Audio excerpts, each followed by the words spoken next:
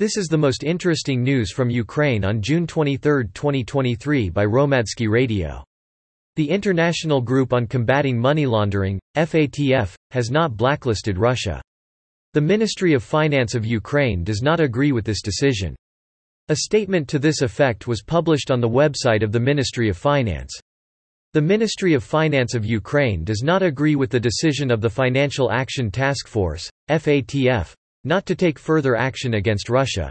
Despite the increasing number of violations of FATF standards, the statement reads.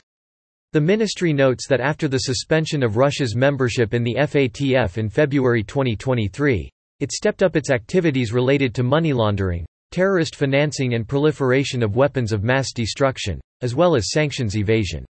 Russian occupants have significantly intensified shelling on the contact line in Kharkiv region. In particular, the enemy is conducting more frequent airstrikes. This was reported by Hromadske Radio's correspondent in Kharkiv, Anna Chernenko. Russian occupiers have reinforced their forces and are actively attacking on the Lyman and Kupiansk directions, trying to seize the initiative from the Ukrainian defense forces. In particular, intensification of hostile shelling has been recorded in the region. After the destruction of the Chongar Bridge on the administrative border of the temporarily occupied territories of Kherson Oblast and Crimea, long traffic jams formed in the northern part of the peninsula. The head of the Russian Association of Freight Carriers and Forwarders called the situation on the roads a mess.